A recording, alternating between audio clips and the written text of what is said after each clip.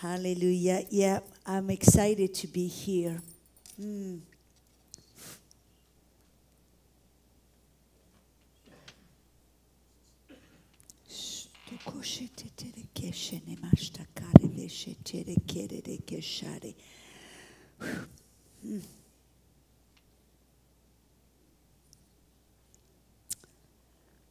Korvo hoshane ne keshiri kichere de keshare keche ebrano ostande. Shere viki chiche kere vere de keshene me echande de keshede. Shechere isha echere kechere de keshono oshare kechere de keshare. Keshoro oshane eche chike chebre ikechere. Mane ikestele vravo ostane ekestere. Estele ve ikite ekano oshetere. It is a new time, it is a new season, it is a time to go higher and deeper and further in the Lord. It is a time to prepare our heart and to press in to what God has for us. It is a time to buckle up, and it is a time to get ready. It is a time to let go of that which hinder and slow down. It is a time to look up. It is a time to look up. Yes, look up, for your redemption draws nigh, says the Lord. So it is a time to belevene ne candoro voshikiche inelevane ne candoro roko chere de keshere. It is a time to know that I'm coming back, says the Lord. The 2 minutes mark. Yes, it is. Yes, it is. We have heard it. We have said it. We have taught about it, says the Lord. But it is a time no longer to wait, no longer to kulima anemene eshetere. But it is a time to know that I'm coming back so soon. Coming back for a bride that shines, and a bride that walks in power and holiness, and a bride that says, yes, Lord, come, Maranatha. So know this morning that I'm ashikide lemenambo rebekiche oleni indelevene echare. Oh, know that I'm here to prepare you. I am here to speak to you so ever tenderly, so that you, my bride, may be ready, that you, my bride, may shine, may walk in the power that I have destined for you from the very beginning. So get ready, open your heart, and know that the time draws nigh.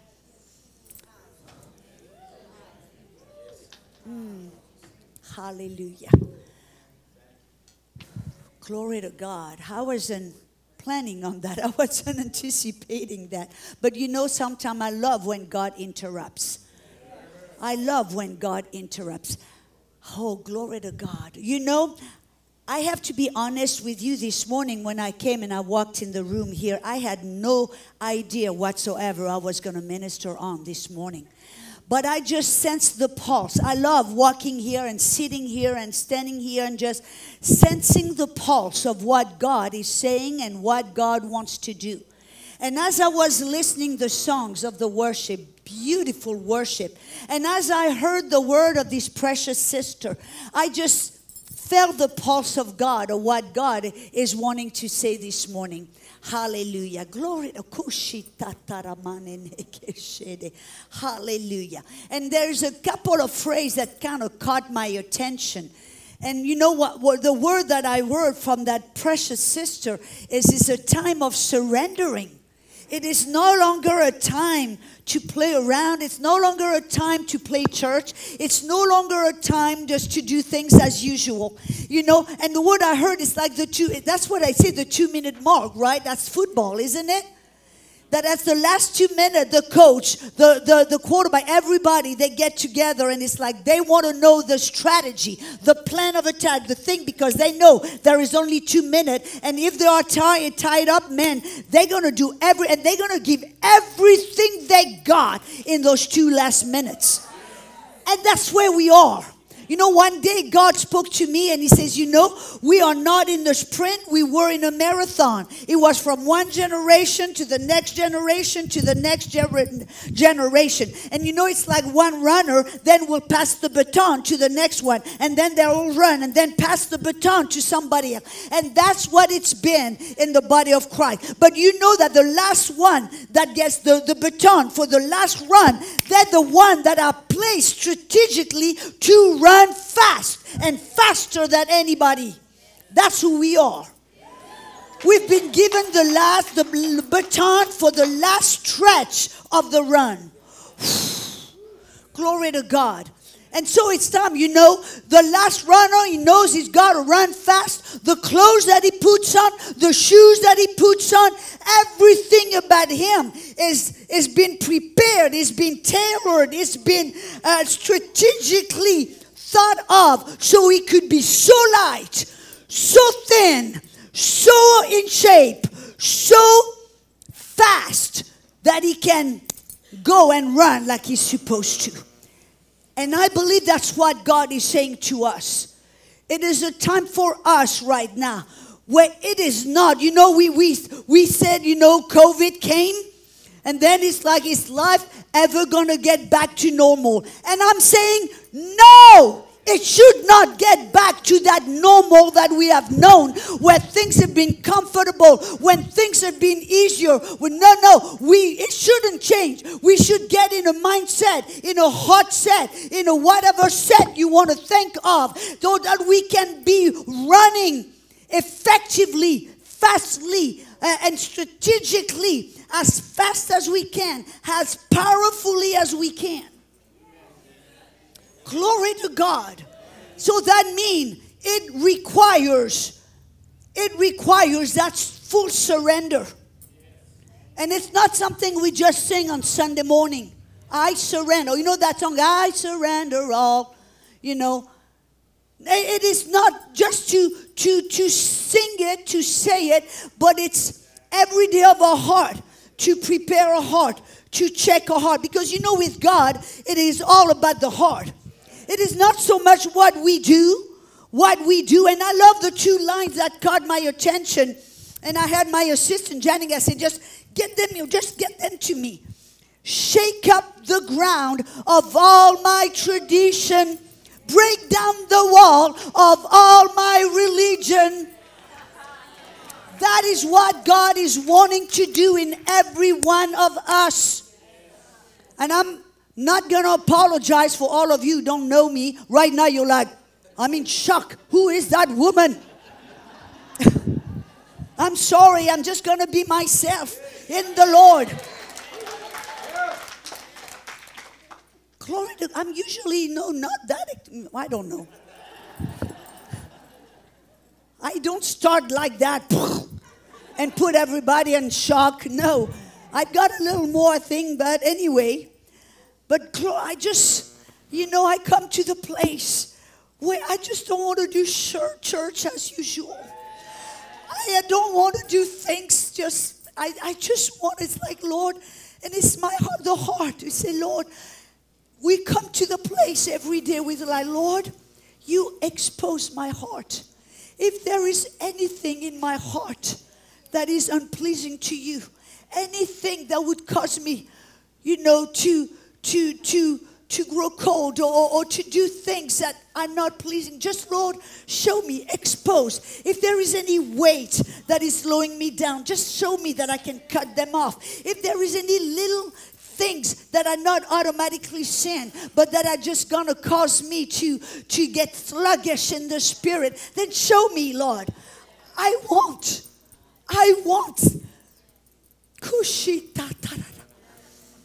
Am I saying, it's not about perfection. Because, think about it. You've got people in the Old Testament like Enoch and like Noah and like Abraham. That's what God showed me. They walked with God. And what does it mean to walk with God? It means that you are walking. You have a love for the truth. You walk in truth. I don't know if you notice, but we cannot. The lie is being celebrated. You can have a politician lying at your face and everybody claps.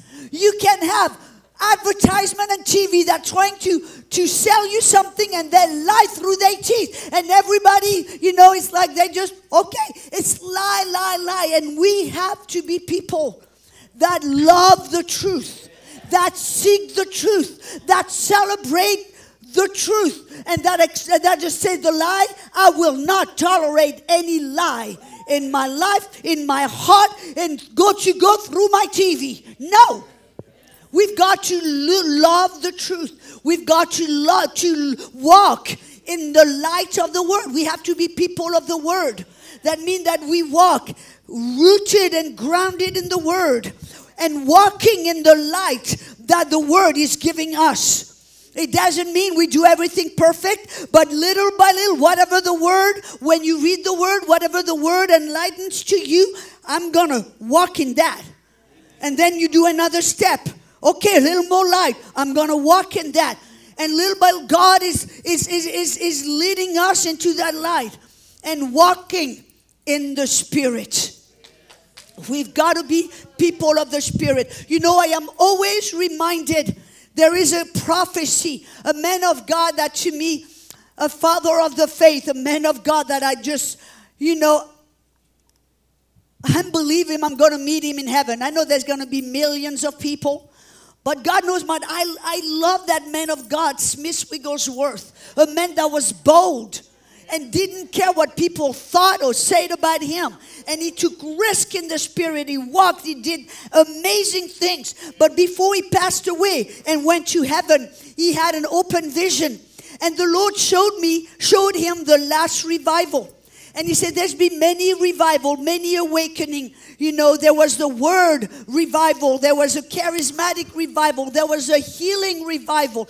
But he said, but the last revival will be all of that together. And he said, it will be when the word and the Spirit come together, then it shall be. And as I travel, I've seen a lot in different places, people that are all about the word. The word, sticklers for the word. And I say, yes, amen, hallelujah. But when you talk to them about the move of the Spirit, the gifts of the Spirit, they kind of like, oh, you're that bunch, And they kind of have like a little kind of look at it like, no, we are the serious people. We are the word. And then you have the people that are all about the move of the Spirit, the prophecy and the gifts and, flowing in the Spirit. And then you try to go and stand and teach the word. They kind of look at you like, oh, boring. It shouldn't be either or. We have to be people of the word, rooted, grounded in the word, so the winds of doctrines will not just take us here and there. We are grounded, rooted in the word, walking in the light of the word, but yet that will be in the Spirit, that when the Spirit says go, we go. When he says stop, we stop. The word and the Spirit together. That's who we have to be. And I believe this is where we are. We are people of the Word and the Spirit, because it is the people of the Word and the Spirit that's going to be right smack in this great revival, in this awakening. And I know many of you know of Andrew Wommack, a good friend of mine, but I remember one day he was in a conference and the Lord spoke to him. There was a lot of young people in that conference, and the Lord spoke to him and he said, many of those young people that I hear will one day tell all the stories of this great awakening, like it was in the time of the Azusa Street, And Andrew just said, Lord, so are you saying we are approaching this great awakening, that it's coming near? And he says, no, it is not coming near. It has started. And I can tell you the truth. I tell you, yes, I believe it. I sense it. I know it. I've seen it. I have come to a place now, and this is my desire. This is my heart. This is what I want to contend for and pursue. I want to be able to walk in a room, and without me saying a word, people get healed here and there. And I've started to see a little of it. It's happened to me now on 3 different occasions in the last few months where I go and meet a young woman and she just wants to introduce herself to me. And I go and I just give her a big big hug. And unknowingly to me, I didn't know that young woman was suffering from scoliosis. God had healed her of that. But she still once in a while had so much pain from the neck to the bottom of the back, the spine. And she said she had to work, carry boxes, push and stuff. And she said she was in so much pain. I just gave her a hug and instantly she got healed. That happened on 2 different occasions. Just a few weeks ago, I was in Colorado in a restaurant getting ready to eat, and there were women around a table, and they said, "Oh, Audrey Mack." So I went and said, "Hey, hi, ladies." Didn't know them, but they called me, so I'll just go and say, "Hey, ladies, nice to meet you. You're here for the conference." And then I just put my hand on the lady's, shoulder. I didn't know she had quite a few stuff going on in her body, incurable. The doctor couldn't help her. She was always in pain. And a few days later, they sent her an email saying that as I put my hand on her shoulder, all the pain disappeared and completely healed. I've started to see some of that. Now, don't you go now asking me to hug you and put my... I've had that one time. I was in, and then all of a sudden people said, "Can I give you a hug?" And I'm thinking, "Oh yeah, I'll give you a hug." And then 2, 3, 4, 10. I'm like, "What is up?" Everybody wanted a hug. And then it dawned on me, yeah, that just hurt me. Glory, well, if that's what it takes. But I'm saying that I can tell God it's starting to, things are starting to rise up a little bit. The heat is starting to increase a little bit, the anointing. But having said that, that means he's getting ready to get it higher and higher. And it's going to take us people that can handle the heat, that can handle the anointing, that can steward the anointing and the call of God, that can learn to walk by the Spirit. And so that takes full surrender. That takes God. Shake up the ground of all my little pet peeve traditions that I've been holding on. Those little thing that looks like harmless. No problem. No, it's the time now. Even those things, get off me. Any kind of little religion that we might have. Why? Because we've got to be people of the heart.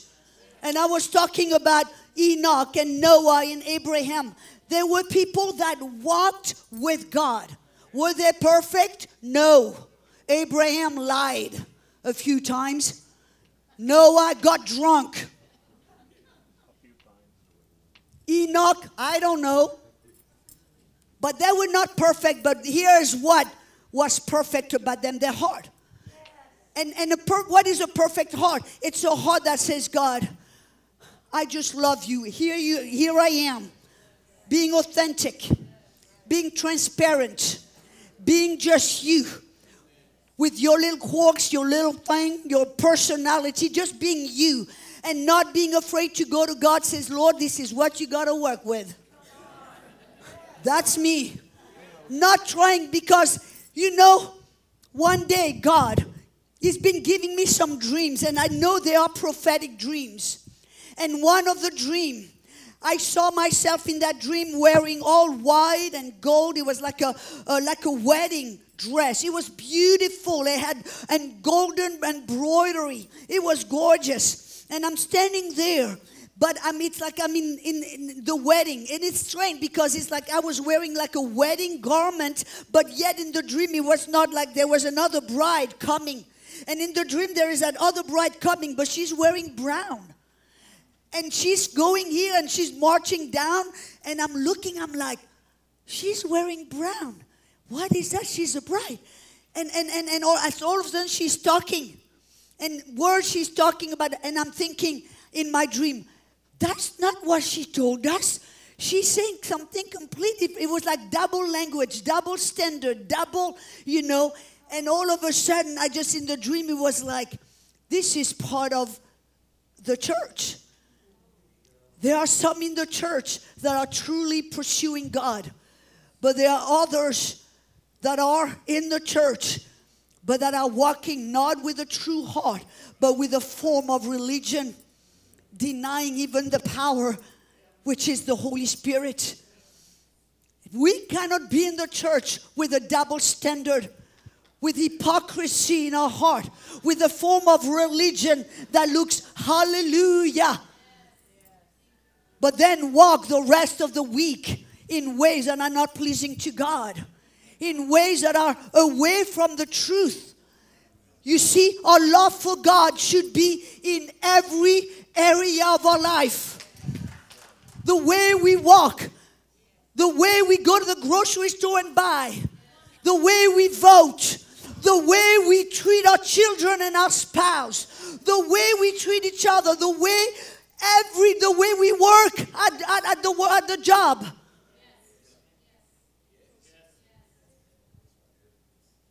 We should be people that carry the presence of God, the standards of God. I'm not again talking about trying to be perfect. No, trying to walk to the best of our ability with a true heart, with no double standard, with no hypocrisy.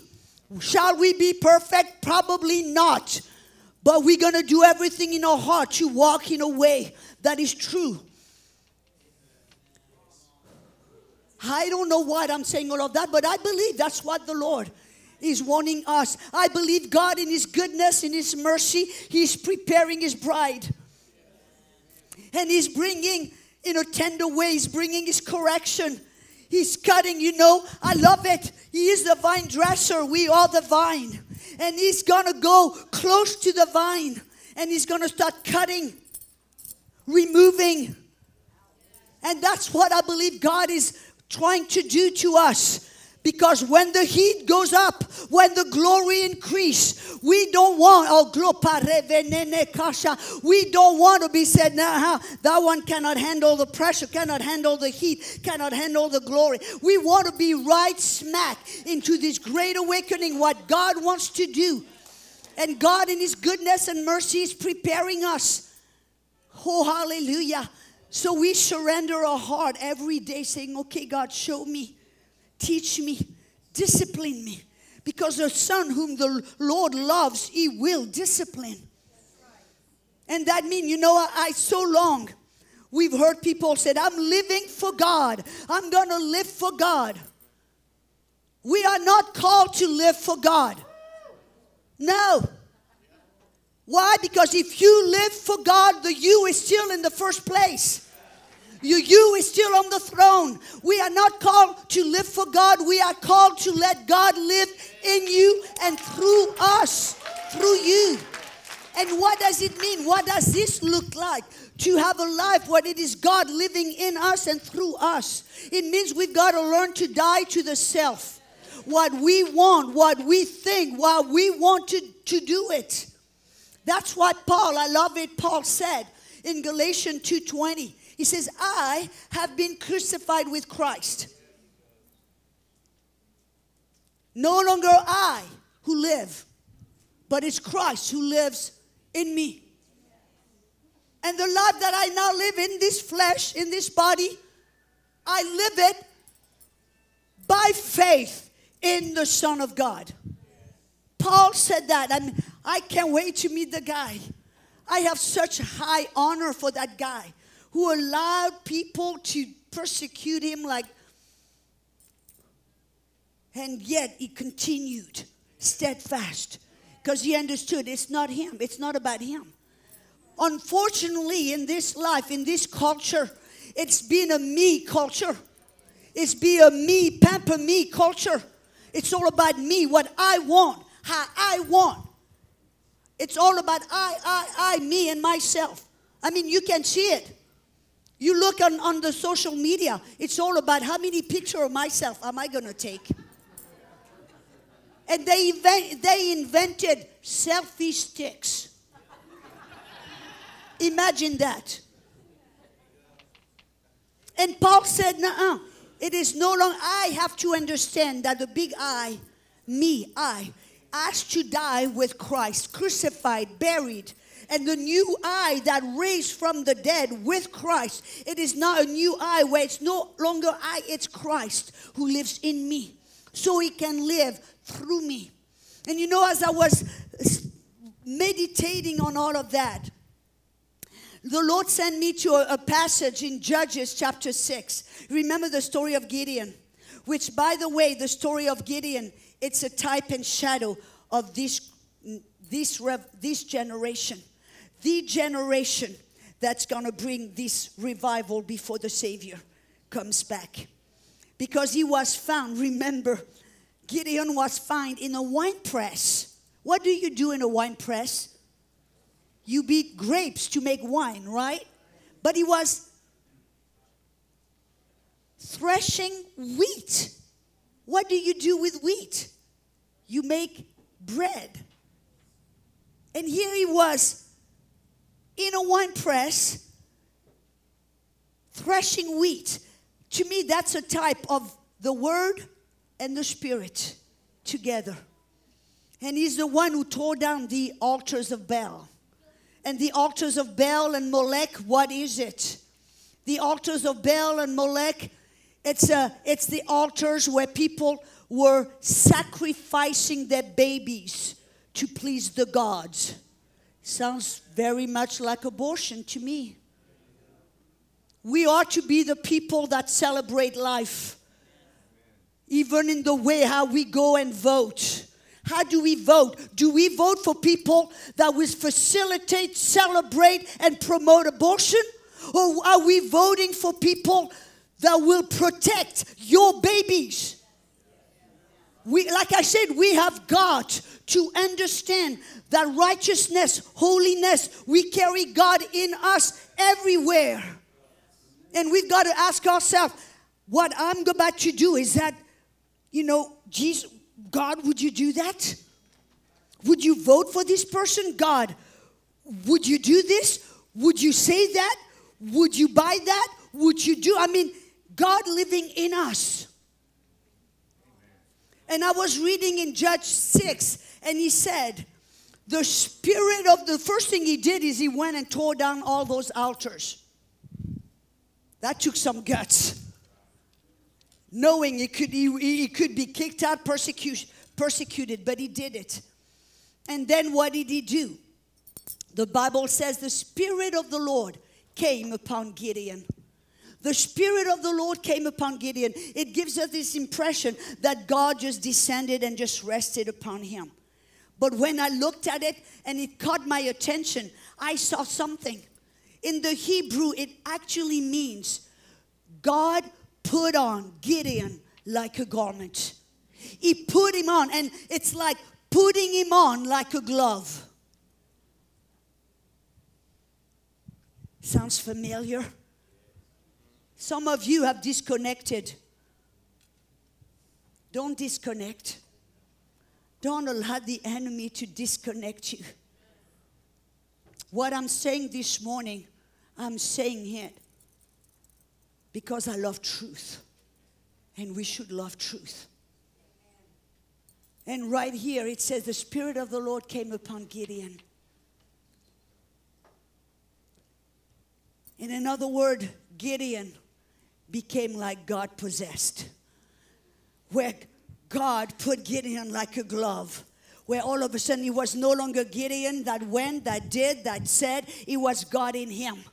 And that's exactly what Paul is saying. Paul is saying, I have been crucified with Christ. It is no longer I who live, but it's got to be Christ who lives in me so he can live through me. And that is what God wants to do in these days through us. It is not just living a good little life, a good little Christian. No, he wants to have people that completely surrender, people that completely said, hey, it's not about me, it's about you. So just take on over. Let's just go and move together. And I love it. Listen to those two verses. In 2 Corinthians 5:15, it says, Jesus died for all, that those who live might no longer live for themselves, but for him who for their sake died and was raised. 1 Peter 4:2, so as to live for the rest of the time, no longer in the flesh, no longer for human passions, but for the will of God. That is what is the will? Not my will, but your will. Not my will, but your will every day.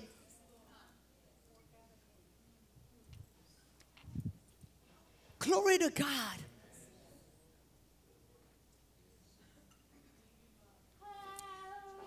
And that's what Paul was saying. That's the life that you and I now, to start coming to the place where it's like, okay, Lord, let's just, and here at the beginning of the year, that's where we're supposed to do good resolution and visions and, set things in place. What a great time to do that. An inventory of our heart. Well, Lord, here is my heart. I open it. And I want to surrender. And I want you to show me if there are some stuff in my heart that don't need to be there. If you need to do some house cleaning, if you need to do some rearranging, if you need to do some cutting, whatever it is you need to do. And I love that Paul then says, now, living no longer for ourselves, for Christ. No longer I who live, but him who lives in me. How did he do that in a practical, everyday, okay, today? How do you do that? He said it. He says, I live this life in this flesh by faith in the Son of God. Now, let me ask you this. What is faith? What is faith? Okay, here we've got a definition in Hebrew 11:1. But sometimes you read that, it's the assurance of things hoped for, the evidence of things not seen. And you're like, could I have a simpler, easier version, please? It's kind of like, by the time you try to understand what he says. So let me just give you the Audrey cut out simple version. Faith is simply trusting God and his word more than what you can feel or see. Trusting God and his word. But how does faith come? How does that kind of faith of trusting God and his word, how does it come? Romans 10:17, faith comes by hearing, and hearing by the word of God. But here a little mistake that the church has made is oftentimes we think if I cram, memorize, dissect, and go on reading and remembering as much as I can and knowing as much as I can, if I do that, then I have faith. And how many people have you heard of who were stricken with cancer or whatever, and all of a sudden they went into a word which think, okay, I've got to have all my scriptures. They come up with a list of all the scriptures, and they go and they declare, and they go and they confess, and they go and memorize, and they go into a gymnastic,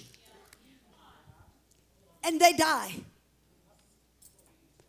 And you look at them on the outside, but they had faith. They had the word. They stood on the word. They confessed the word. They declared the word. Why? Because they thought that just going into the word and knowing as much of the word intellectually is what was faith. No. Faith comes by hearing. Right there, we could stop. What did you hear from God?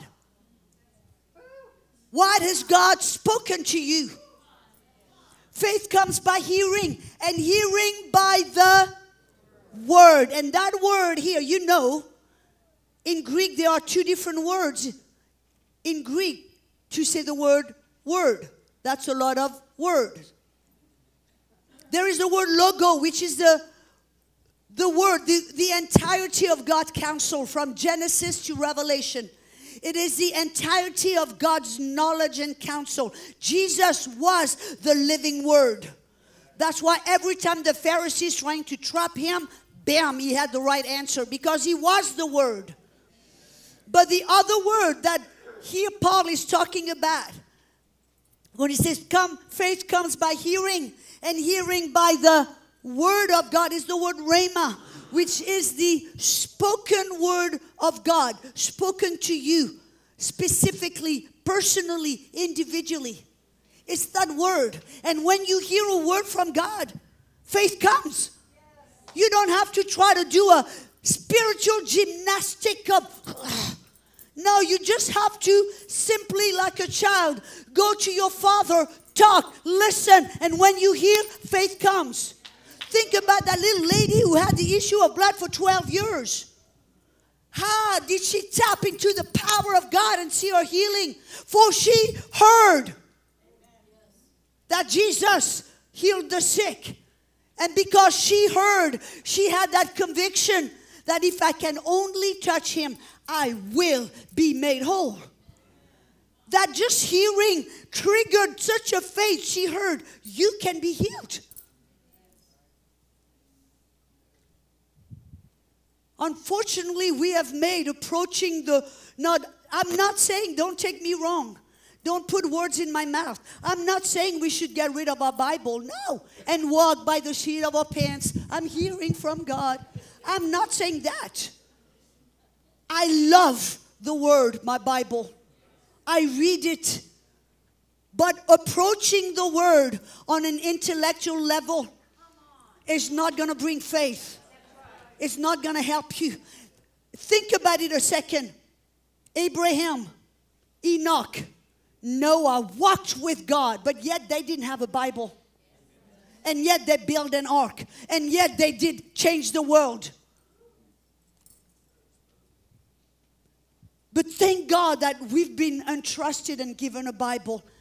But how we approach this Bible and how we look at it determine whether we're going to get faith or not. Because this Bible, what it is not just, and so many we just approach it like almost the letter of the law.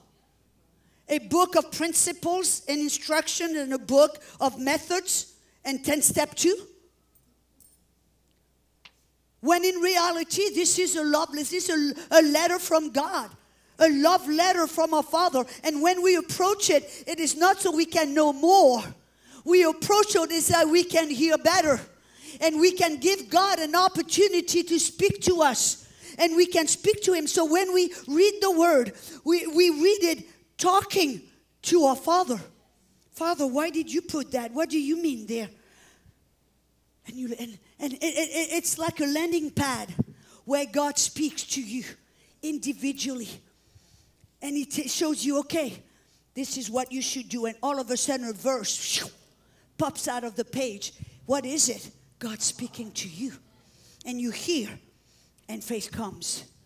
And God speaks all the time because we are his sheep. He is the shepherd. And the sheep hear His voice. You see? But here is the problem. We have approached the Word of God in such almost a Western intellectual manner. Do you know what I mean? And we study the Word not to know God more, but just plain to know more. So we can do the next Bible trivia and we can win. Do you understand what I'm saying? This is never God's intention for us to got a big head. He wants us with a big heart. And the big heart comes when we start talking to God from our heart through the Word. And of course, He'll speak to you. I've had God speak to me through so many different ways. But the number one way He will speak to me is through His written Word. When I allow myself to look at it and approach it like, God, you want to talk. So please talk to me. I'm going to look. And as soon as I see something that catches my attention, what do I do? To me, it's a signal. Okay, go and dig a little deeper. That's when I get my concordance, my dictionary, and my, commentaries. It's okay. I'm going to dig. Because obviously, Holy Spirit, you are wanting to talk to me right here and show me something. You know what I'm saying? You know that verse I was telling? We were having dinner with Pastor Shannon and Karen yesterday. And, I was saying, I discovered something. That the word study is really not in the Bible. It is not. There is one verse in 2 Timothy where it says, study to show yourself approved. A worksman not, ashamed, but being able to rightly divide the word of truth. That word study, when you look in the Greek, it's not study. It's be diligent. Here again, it's a hard thing. Be diligent, heart, to be a workman that cannot be ashamed, but rightly dividing. And the other place, the only place that has the word study is in Ecclesiastes 12:12. And you know what it says? Too much study is a weariness of the flesh. We were never, now, does it mean we throw a Bible and we never know? But what it actually means is you and I were not geared and made to approach the Word and our relationship with God to amass and to have knowledge and more and just get fat in just going more. What we were created for is to have a living relationship with the living God who loves us, who wants to talk to us every day. And so that is the key. You see, that's how the men of old, that's how they lived. They just talked to God, listened to God, walked with God. And you know, that's what God wanted right at the beginning. You know, when He created Adam and Eve, that's what God wanted. He walked with Adam and Eve every day. And whatever they needed to know for the day, God told them, explained them, answered their question. I mean, they had a conversation, communion. That's how they functioned. But then what happened? Remember? Adam and Eve, they kind of tried to get a shortcut. And they ate of the tree of the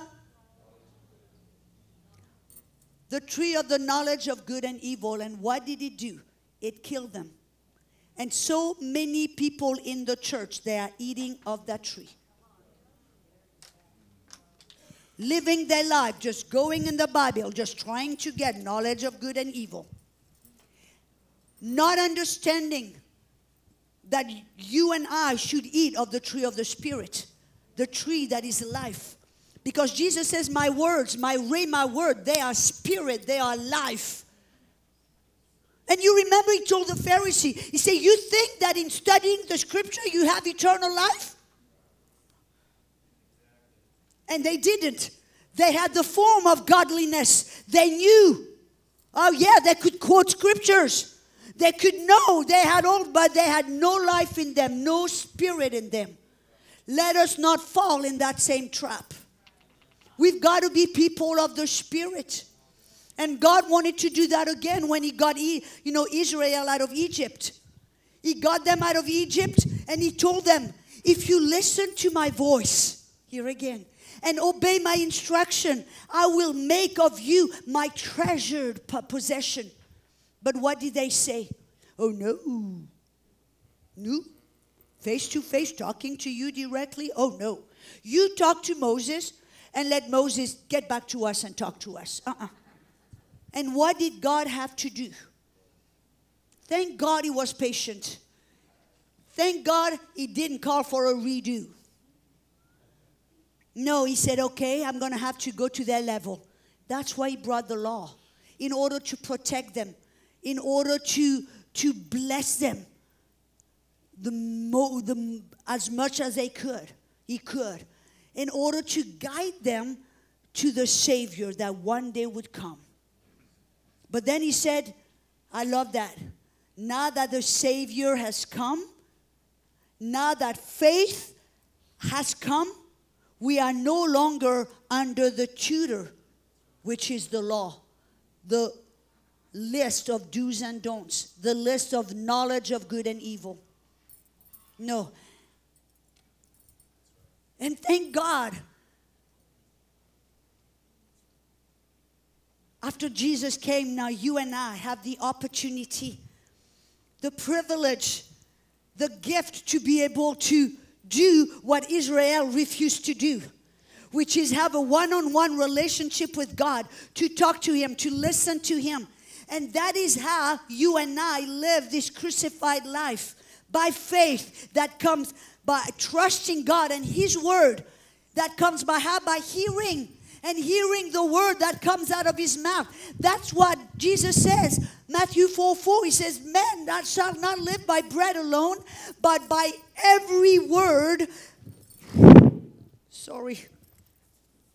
It's making noise. Get rid of the bling bling. Jesus said it.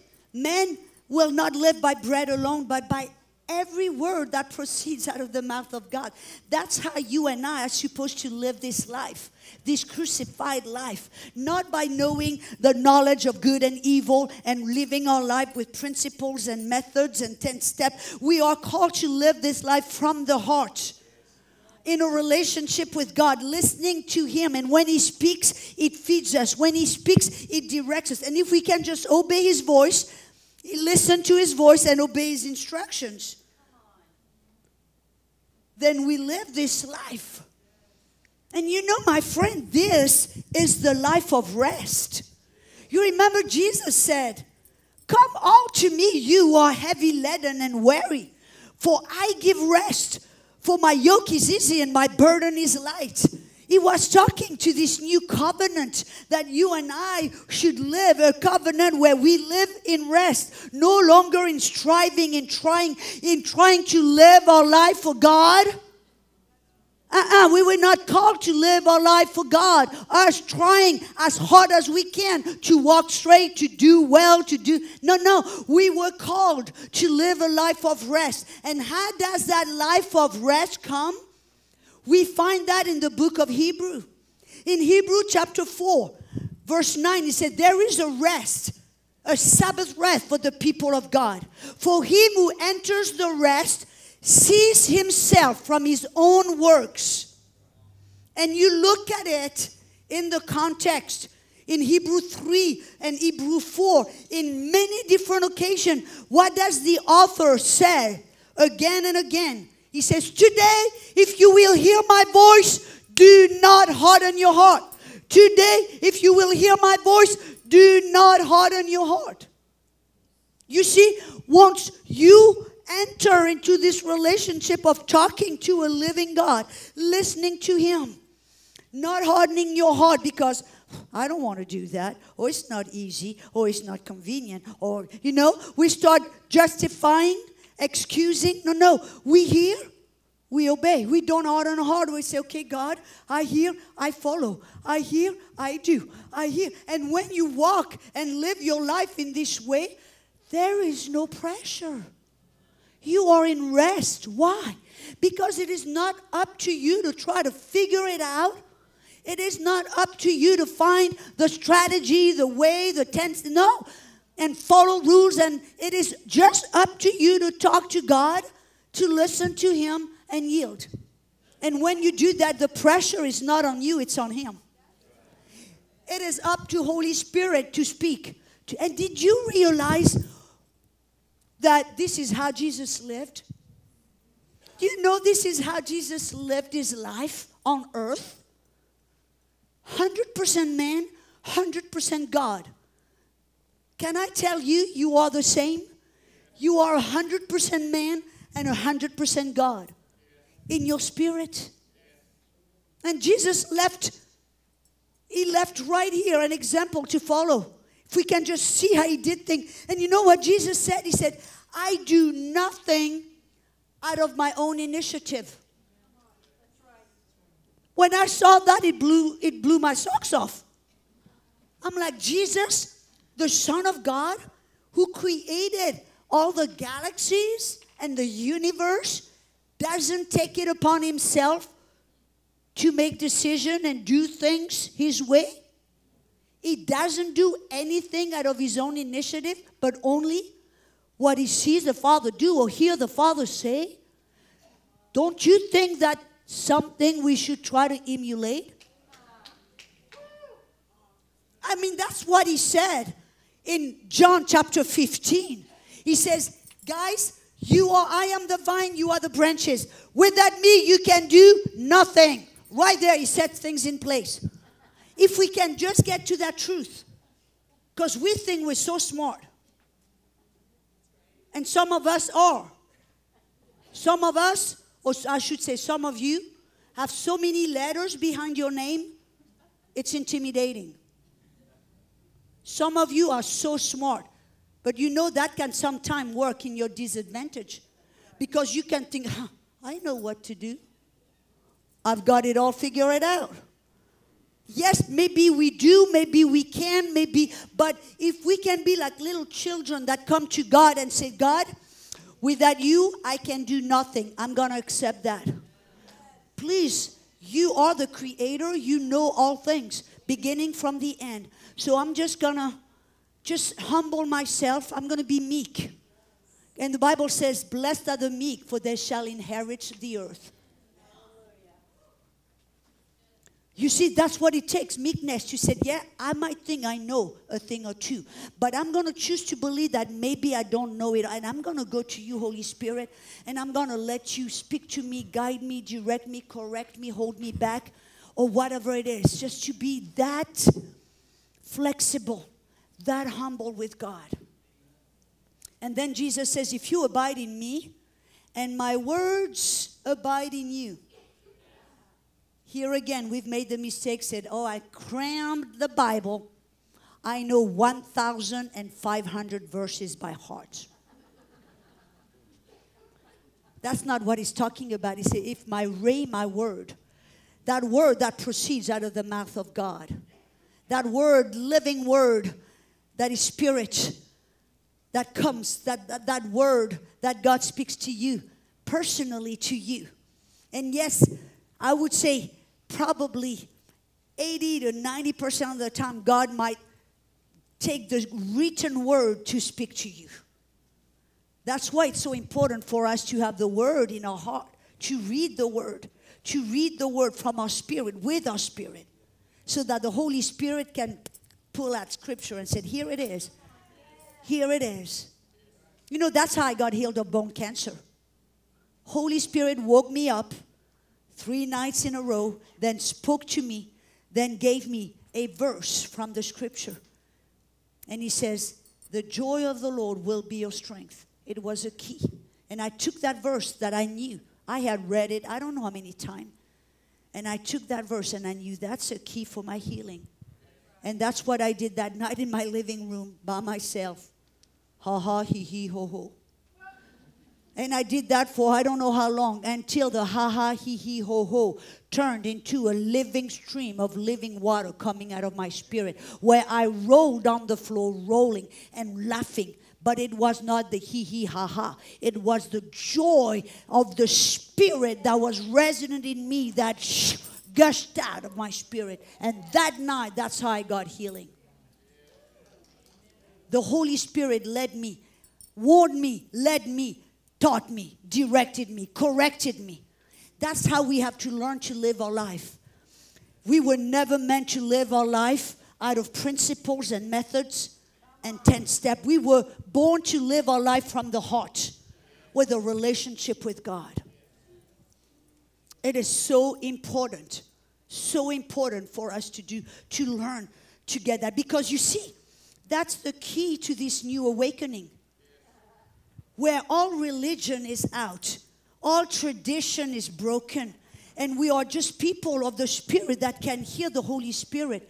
So when he says, go to that person and pray for them, and you pray for them, and all of a sudden they get out of the wheelchair.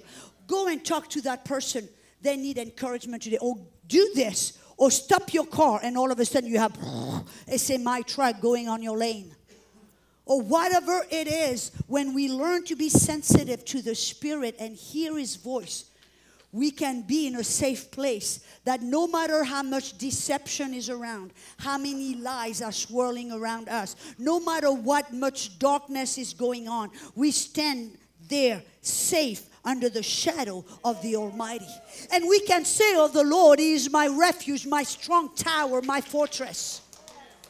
Though 10,000 fall my right hand and my left hand, it shall not come near me. And you know, let me share something with you that happened to me. When God, because I've been pursuing God in living that type of life. Have I arrived? No.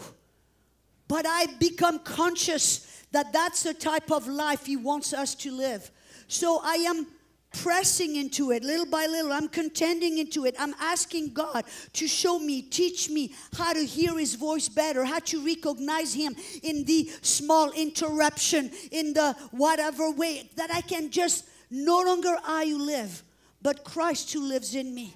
And the life that I now live in this flesh, in this body, I live by the faith of the Son of God, by faith in the Son of God, who loved me and died himself for me.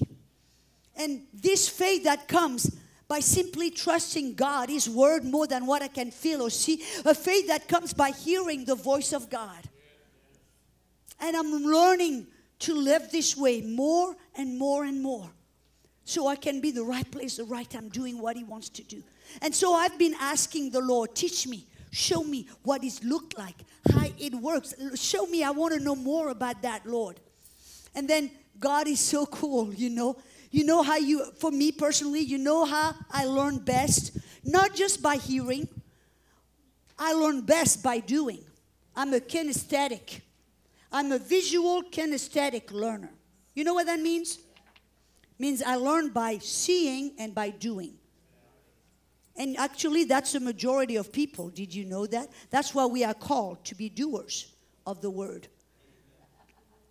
And I've been asking the Lord, and one day, so I'm a missionary.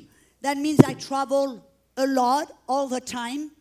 And so through the years, I have learned a few things that help. A few things that helps me not to lose my passport or not to, to do crazy things. And then I'm like, where did I put it? How did I do it? It's like putting your keys in the same place so you don't lose them. Amen. And so I've learned that, when I fly, I get off the plane, and then what I'll do, I'll look for the next gate, and I go to my next gate directly without stopping. Not stopping for bathroom break, not stopping to buy, to eat, or anything. I wait until I am in my next terminal, by my gate, in case there is a change. You know what I mean? And so, that day, I was flying from Jacksonville, and I was supposed to go to San Antonio, Texas. And so I always fly through Atlanta because I'm a Delta frequent flyer. And so I'm in my plane, Jacksonville, taking off, and I'm reading a book about hearing the voice of God. You see, I'm like, if I want to hear the voice of God, then I want to know a little more about it. And I'm going to do my part, And so I'm like reading this book. And then there's a lady next to me that looks, and she said, "Oh, you're a Christian?" She said, "I'm a Christian too." So we started to talk. And then she said, "Could we exchange phone numbers? I'd like to keep in touch with you." So I'm like, okay. So she lived in Jacksonville. And I said, sure, okay. We exchange phone numbers. And then we land. I get off the plane. I leave her behind talking to some people. And I'm thinking, okay, my next flight is going to take off in 30 minutes. So I don't have a lot of time to waste. I've got to book to my next gate, right? And so I'm getting ready, and we landed Atlanta Terminal T, which, if you know anything about Terminal T, it's the security hub. It's the biggest terminal, and there is all the security going through that. And so I'm Terminal T, getting ready to go in front of the whole security. And as I'm getting ready I'm walking fast, I just had a spontaneous thought that just came. Go to the bathroom. And I thought, no, I don't have time, and it's not how I do things.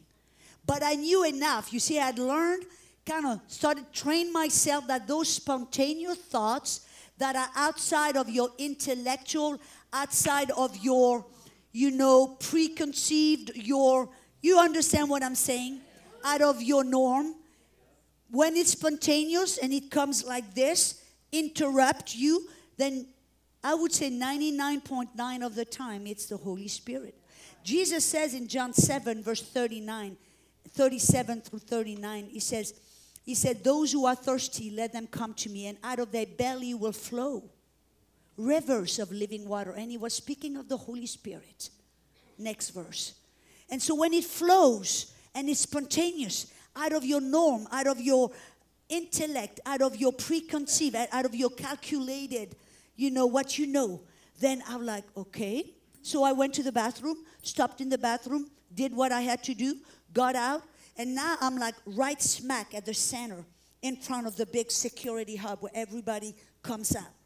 And all of a sudden we hear a big scream. "Everybody stop. Do not move. Freeze."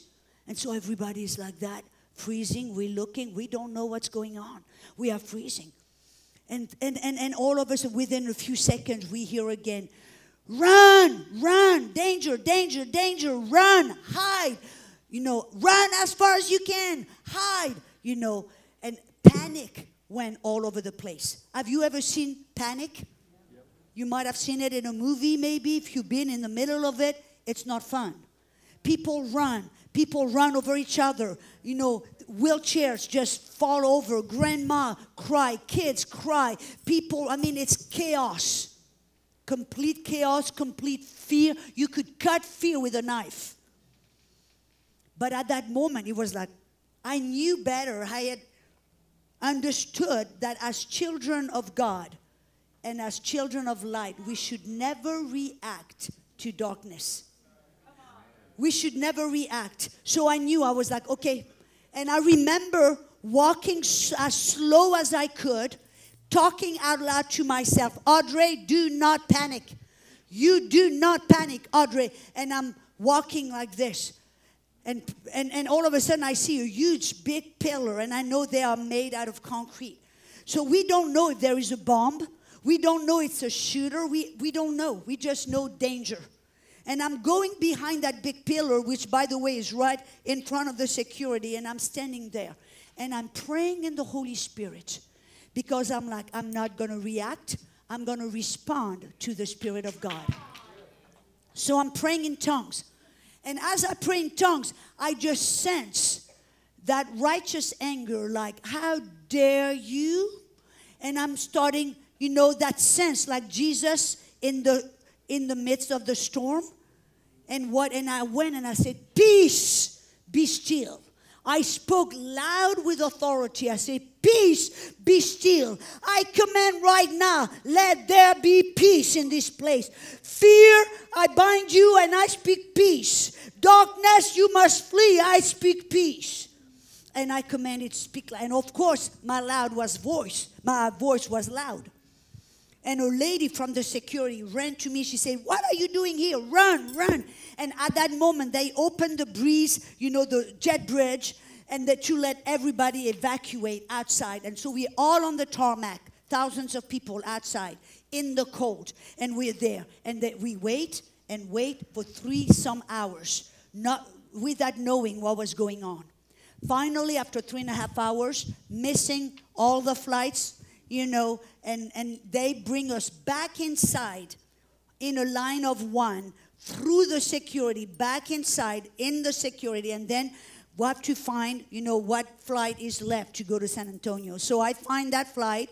I go to that, to the get in my plane, and as I'm sitting down, I'm sending a text to the lady that was sitting next to me in the plane from Jacksonville to Atlanta. And I said, hey, did you get caught up in that whole, emergency alert and whatever happened? Did you get caught in the middle of it? I would be curious to know. Are you okay? And I send that text. And then we take off, land in San Antonio very late at night. I should say early morning. And I knew I have just a few hours to sleep because I have to get up super early to prepare and go and preach that whole day in a church in San Antonio. So I'm now in my hotel, booking in my hotel room, and I'm frustrated to no end. Because you see, in our nice little Christian mind, we have that idea that if you are a Christian, everything should go well for you. We live the prosperous life. Jesus come to give us life and in abundance, so everything should just be peachy. So for me, in my heart, I'm thinking, Lord, what just happened? Where did I miss it? How come I found myself, in the middle of this whole problem? And at that point, we didn't know what was going on, what had happened. I'm like, I feel like I wasted a whole day. Here I'm worn out. I'm going to have to preach more. Lord, I don't understand. Where did I mess up? I had enough sense to know that God didn't mess up. I did somewhere. So I'm like, Lord, where did I mess up that I found myself in the middle of that circus? What happened there? I'd like to know. And I'm a little frustrated. And I'm preparing to go to bed. And I picked up my phone just to see if my husband sent me a text. He was late, so I'm looking. And I see a text from that lady. And she said, oh no, Audrey, I didn't get caught in the middle because I was on the other side by the escalator. And I'm thinking, well, yeah, if I didn't stop to the bathroom, I would be on the other side. So I'm like, and she said, I made it. I was able to walk to the terminal. And she said then, of course, everything froze was on high alert in the airport. But I was able to catch a later flight. But she said, it's interesting. I met a lady. I sat next to a lady who was right behind the shooter. She said, while we were going in the security, she said, there was a guy behind her. And she said, he put his hand he had a big bag. He put his hand in his bag. And as he's trying to get the hand out of the bag, he can't. It's like he's not able to. And he kind of looked a little frustrated. She said she kind of noticed that he was frustrated. And as he did that, trying to get the gun out of the bag, false discharge. And that's when all of a sudden, there was complete panic and they cried, danger, danger. And she said, and the guy could not get the hand out of the bag. He was so frustrated. So what did he do? He grabbed the bag, looked around, and ran out of the airport. They caught him a few days later, and they said that he was a convicted felon that had got out of jail for, I think, for murder. I don't know how many murders. Now, do you think that guy was in that airport that day by coincidence? I don't think so. He had an intention to kill, to destroy, to be an agent of Satan, but God. At that moment, my murmuring turned into praise because I realized that God had showed me, had used me like a glove that day. Where it was no longer I, Audrey, who lived, but it was Christ who lived in me and through me. And how? Because I just heard, trusted, and obeyed. And I find myself in the right place at the right time, changing what could have been a huge catastrophe, a huge disaster with dead people, hurt people. But to me, that shows the love of God. That shows so much His love for people that don't even know Him. So much of His love that God wants to bring light where there is darkness. That God wants to bring peace where there is chaos. Where God wants to bring order where there is trauma and chaos. God wants to intervene. But He wants to intervene. Oftentimes He wants to, but He can't. Because it is us who live.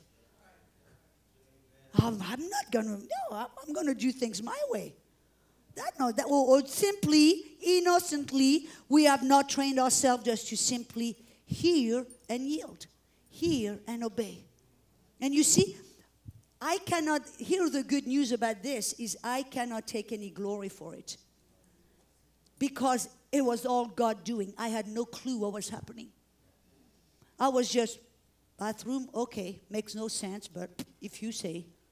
And how God intervened and acted. And I understood at that moment that that is the life that God wants us to live. And that's a life where you and I are going to be gloves, instrument of God in these last days, in this great awakening, where God, we train, God speaks and bam, we go. God speaks and when we do, it makes no sense. It's not practical. It's not even convenient, but who cares? Because it's no longer about me. It's about God and His will. It's about the kingdom. It's about blessing people, helping people, glorifying the Father.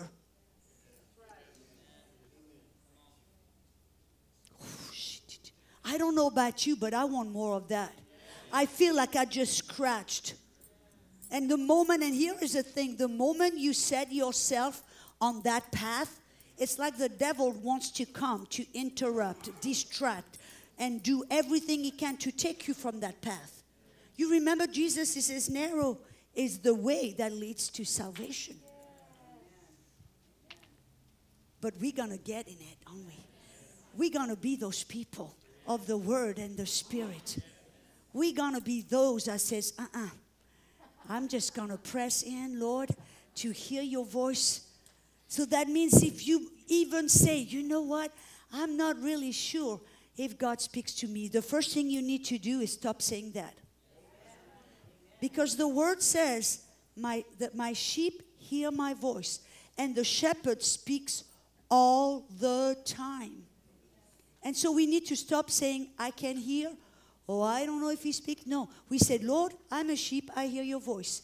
So speak, Lord. You remember little Samuel? It took him 3 tries. And on the 3rd time, he said, when you hear the voice, you said, here I am, Lord.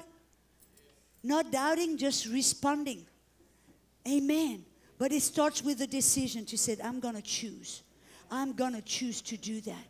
I'm going to choose to set myself on that path of hearing the voice of God. And you might have maybe to listen to some good teaching from Pastor Shannon on hearing the voice of God. You might want to go and listen and read some things led by the Spirit. You know, everything I listen to and I read, I feel a witness, a witness in my spirit.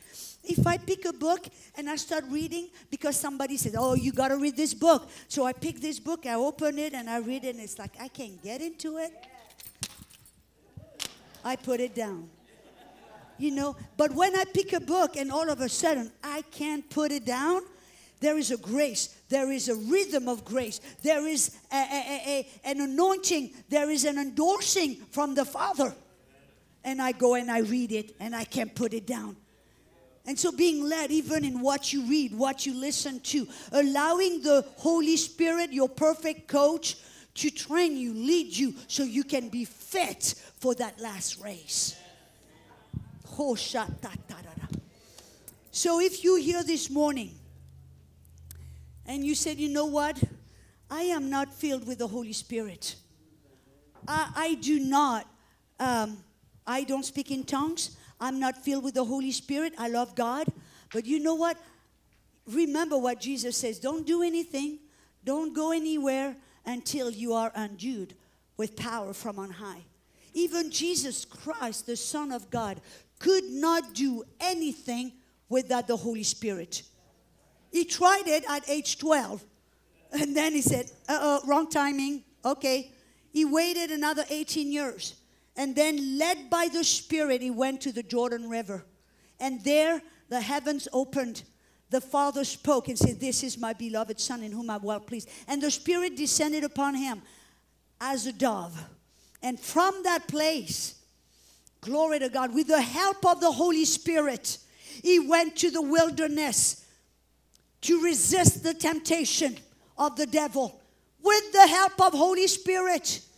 He couldn't do it on his own as a man. He needed the power of God. And then from that place, after overcoming those temptations, he went in the power of the Spirit to do good and heal all who were oppressed of the devil, for God was with him.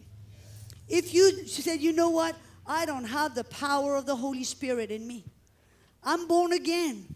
I love Jesus, but I don't have the power of the Holy Spirit. And you said, I want the power of the Holy Spirit. And I don't care if you're 5 years old or 99 years old. It's never too late and never too early. But I can tell you it is indispensable.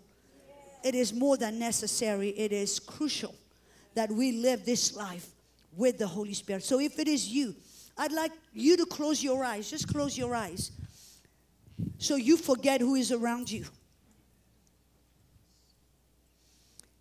And if you're here this morning and you said, I have not received the power of the Spirit and I want to be baptized this morning, I'd like to see your hand. Would you do that? If you want to be filled with the Holy Spirit, I see that hand. Yes, I see that hand. Thank you for being so honest and humble. That's the beginning. Anybody else wants to be baptized in the Holy Spirit? Yes, I see that hand. Anybody else? Yes, sir. Yes, sir. All it requires is humility and just a childlike faith. Said, yes. I'm going to ask you to do something else. I'm going to ask you to stand up and come forward because I personally want to pray for you. Would you do that? I saw those few people. Would you stand up and come forward? I want to pray for you. Hallelujah. Yes, sir. Yes, ma'am. Come on. Glory to God. Thank you, Jesus. I can tell you one thing for sure. With the Holy Spirit, you'll never have the same Bible. Having the baptism in the Holy Spirit, who is the spirit of revelation. Glory to God. The Holy Spirit is all over you, sweetheart. Anybody else? Glory to God. Just come on. The prayer team, if you could stay seated for just a second, prayer team. If you're part of the prayer team, I just want the people. Come on, sir. Come on in, sir. Come on. Hey, sir. Come on in. Welcome. Would you need a chair or are you comfortable standing? You can stand. Good for you. Amen.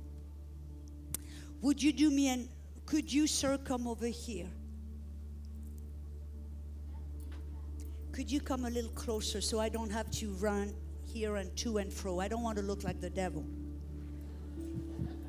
You come for yourself also. Do you come with your brother? Okay, this is for those who have not been baptized. Do you speak in tongues? Okay, so you're good. You just need to get back on the bike and practice and pray more. Amen. Hallelujah. Amen.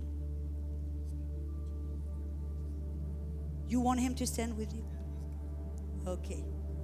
Hallelujah. Glory to God. Would you do mind? Just take your hands off. Let's go. Just take one little step on the side. We know you're here. That's good. You're good. You're good. That's good. No, you don't have. You can stay next to him. That's right.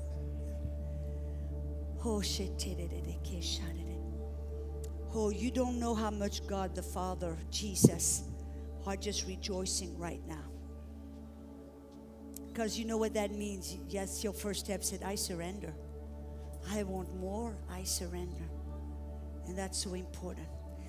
So I'm going to help you with this. I'm going to pray. And you're going to pray little by little after me. I'll say a little prayer. We'll repeat. But you will repeat out loud. So you can hear yourself out loud. And I can hear you. And amen. And from the heart. It's not the prayer. It's the prayer from the heart that matters, right? Glory to God. So I will help you to pray that. And at the end of the prayer, one thing that is so important is to cooperate with Holy Spirit. Because the beauty of it, once we ask, we receive. Jesus said, whoever knocks, it's open. Whoever seeks, finds. Whoever asks, receives. So the moment we ask the Father, because you know in Luke 11, 13, Jesus said, if you fathers, you know how to give good things to your children, how much more will the Father give the Holy Spirit to those who ask him? So right there, Jesus was saying that the Father wants every one of his children to be filled with the Holy Spirit. It is not an if, it is a big yes. So that you must know. Is God gonna give it? Yes, you ask, he will. As easy as that. But where often people make a mistake is they have the romantic idea that it's the Holy Spirit that's gonna do it all. That he's gonna come, possess, take your tongue, move it, and speak through you. No. The Holy Spirit is called the helper. That means he's gonna come and fill you. But then, as you believe you received, and if you believe you receive Holy Spirit, you understand I'm going to speak in tongues. So as an act of your faith, you open your mouth and you start speaking. Not in English, not in your mother tongue, but in other tongues. Because if you speak, you see right now I'm speaking what language? English. Je peux parler en français. What language am I speaking? French. But if I want to speak in tongues, I have to turn off the English, turn off the French, and just believe, start speaking like a child. You see a child, that's why Jesus says we've got to have faith like a little child. You see a little child, he hears mom and dad talk, right? And he wants to talk. So what does he do? He opens his mouth. And it sounds like ba ba da ga ba de, but he doesn't care. As far as he's concerned, he's starting to talk. That's what's important. Don't hold back saying, no, I've got, first you have the full language, then I'll open my mouth. No. As an act of faith, you believe you receive, so you open your mouth, cooperating with Holy Spirit, and you start maybe that gibberish. As you do that, then it's like starting, the pedal a little bit, then all of a sudden, you go. The Holy Spirit will give you that ability, give you the language, but you've got to start. And as you do that, you're going to start praying in tongues. That easy. Amen. That easy. Don't keep your mouth shut. Because if you keep your mouth shut, you can't talk. Don't speak in English, because otherwise you can't speak in tongues. And don't think it. You will not know what you say. And I say, thank God. God doesn't want to know what we're saying, because He wants to bypass our brain, our intellect. He wants to pray through you His perfect will. How beautiful is that? Amen. Are you ready? So I'm going to ask you to do one more thing. Close your eyes. Forget who is around you. Maybe open your hands, ready to receive a gift. And picture, use the eyes of your heart to picture Jesus standing in front of you. It's no longer Audrey Mack, I'm not here. Because it is Jesus who gives you the Holy Spirit from the Father. He's standing in front of you right now.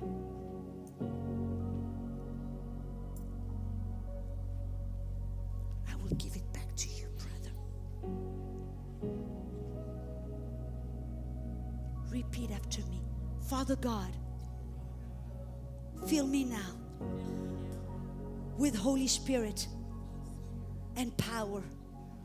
I believe, because I ask, I receive right now. I will open my mouth and speak in new tongues, because Holy Spirit is giving me that ability. So welcome, Holy Spirit. Fill my temple. Father God, I thank you. I love you. And I pray in Jesus' name. So come, Holy Spirit. Be filled now in Jesus' name. Start speaking in tongues. That's it. That's it.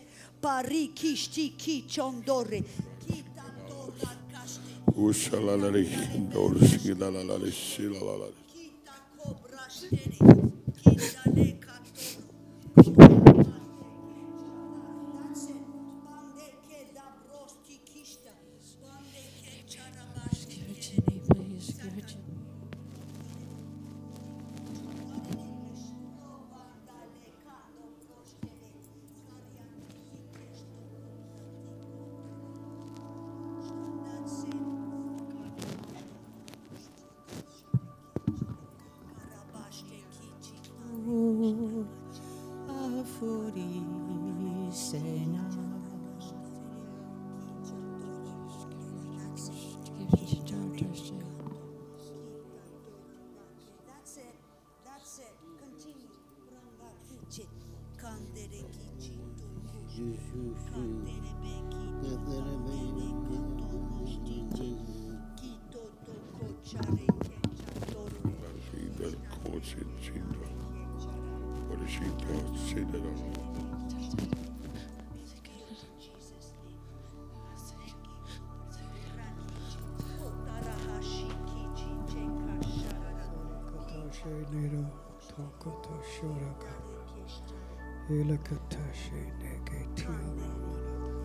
Go ahead with all your heart. Brakichi kestorobota terekeche sinda le katoroboste kichitare shikata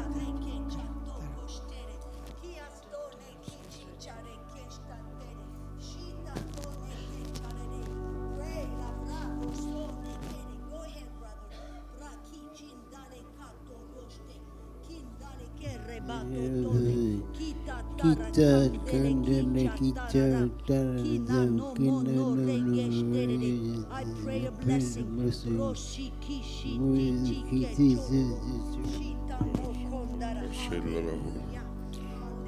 Hallelujah.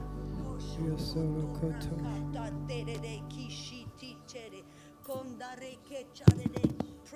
pray. That's it.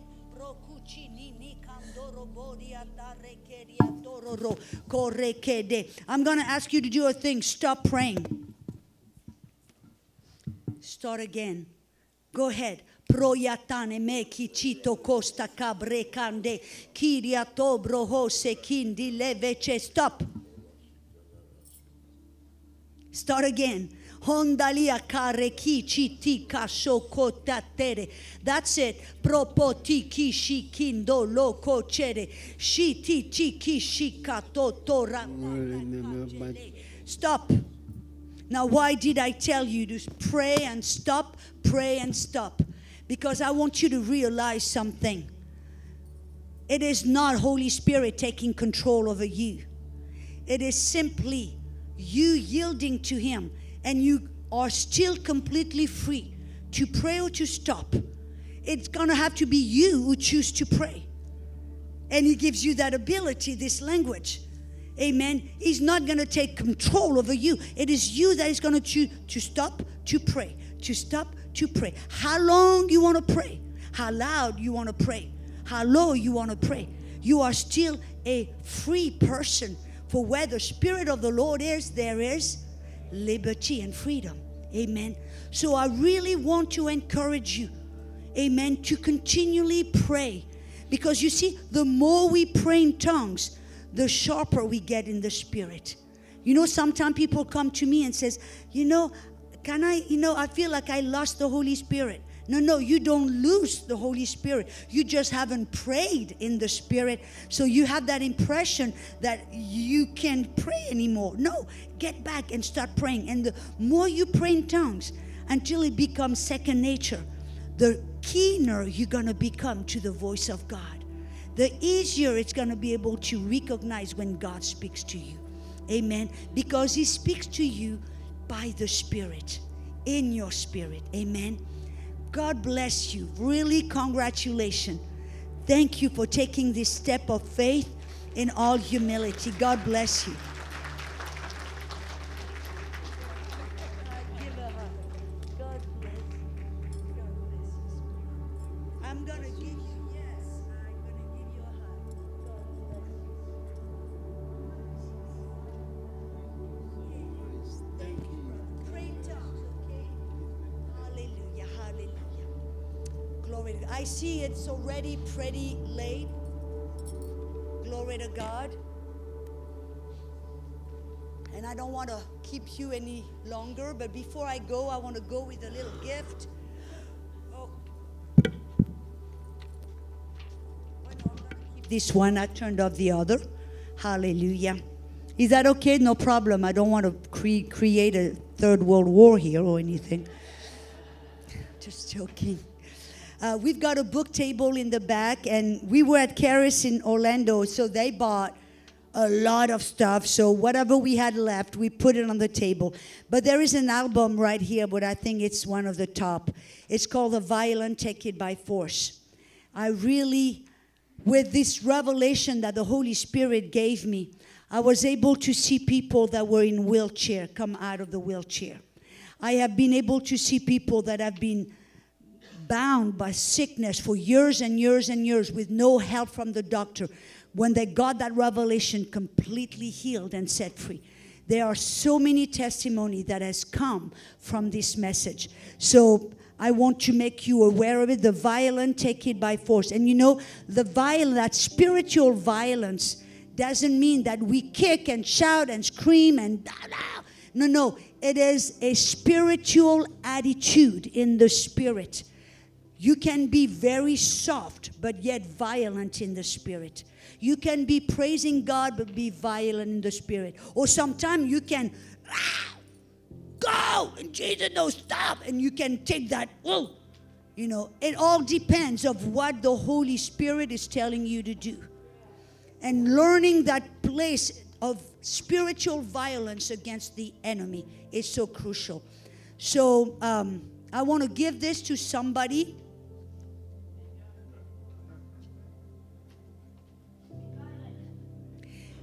Is there somebody here? Okay. Is there somebody here? You are of somewhat a shy disposition and you are dealing with a sickness. Janique, could you give it to one of those two ladies? There is a... Hallelujah. Amen. Pastor Shannon. Thank you so much, Audrey. Hallelujah. Is that good?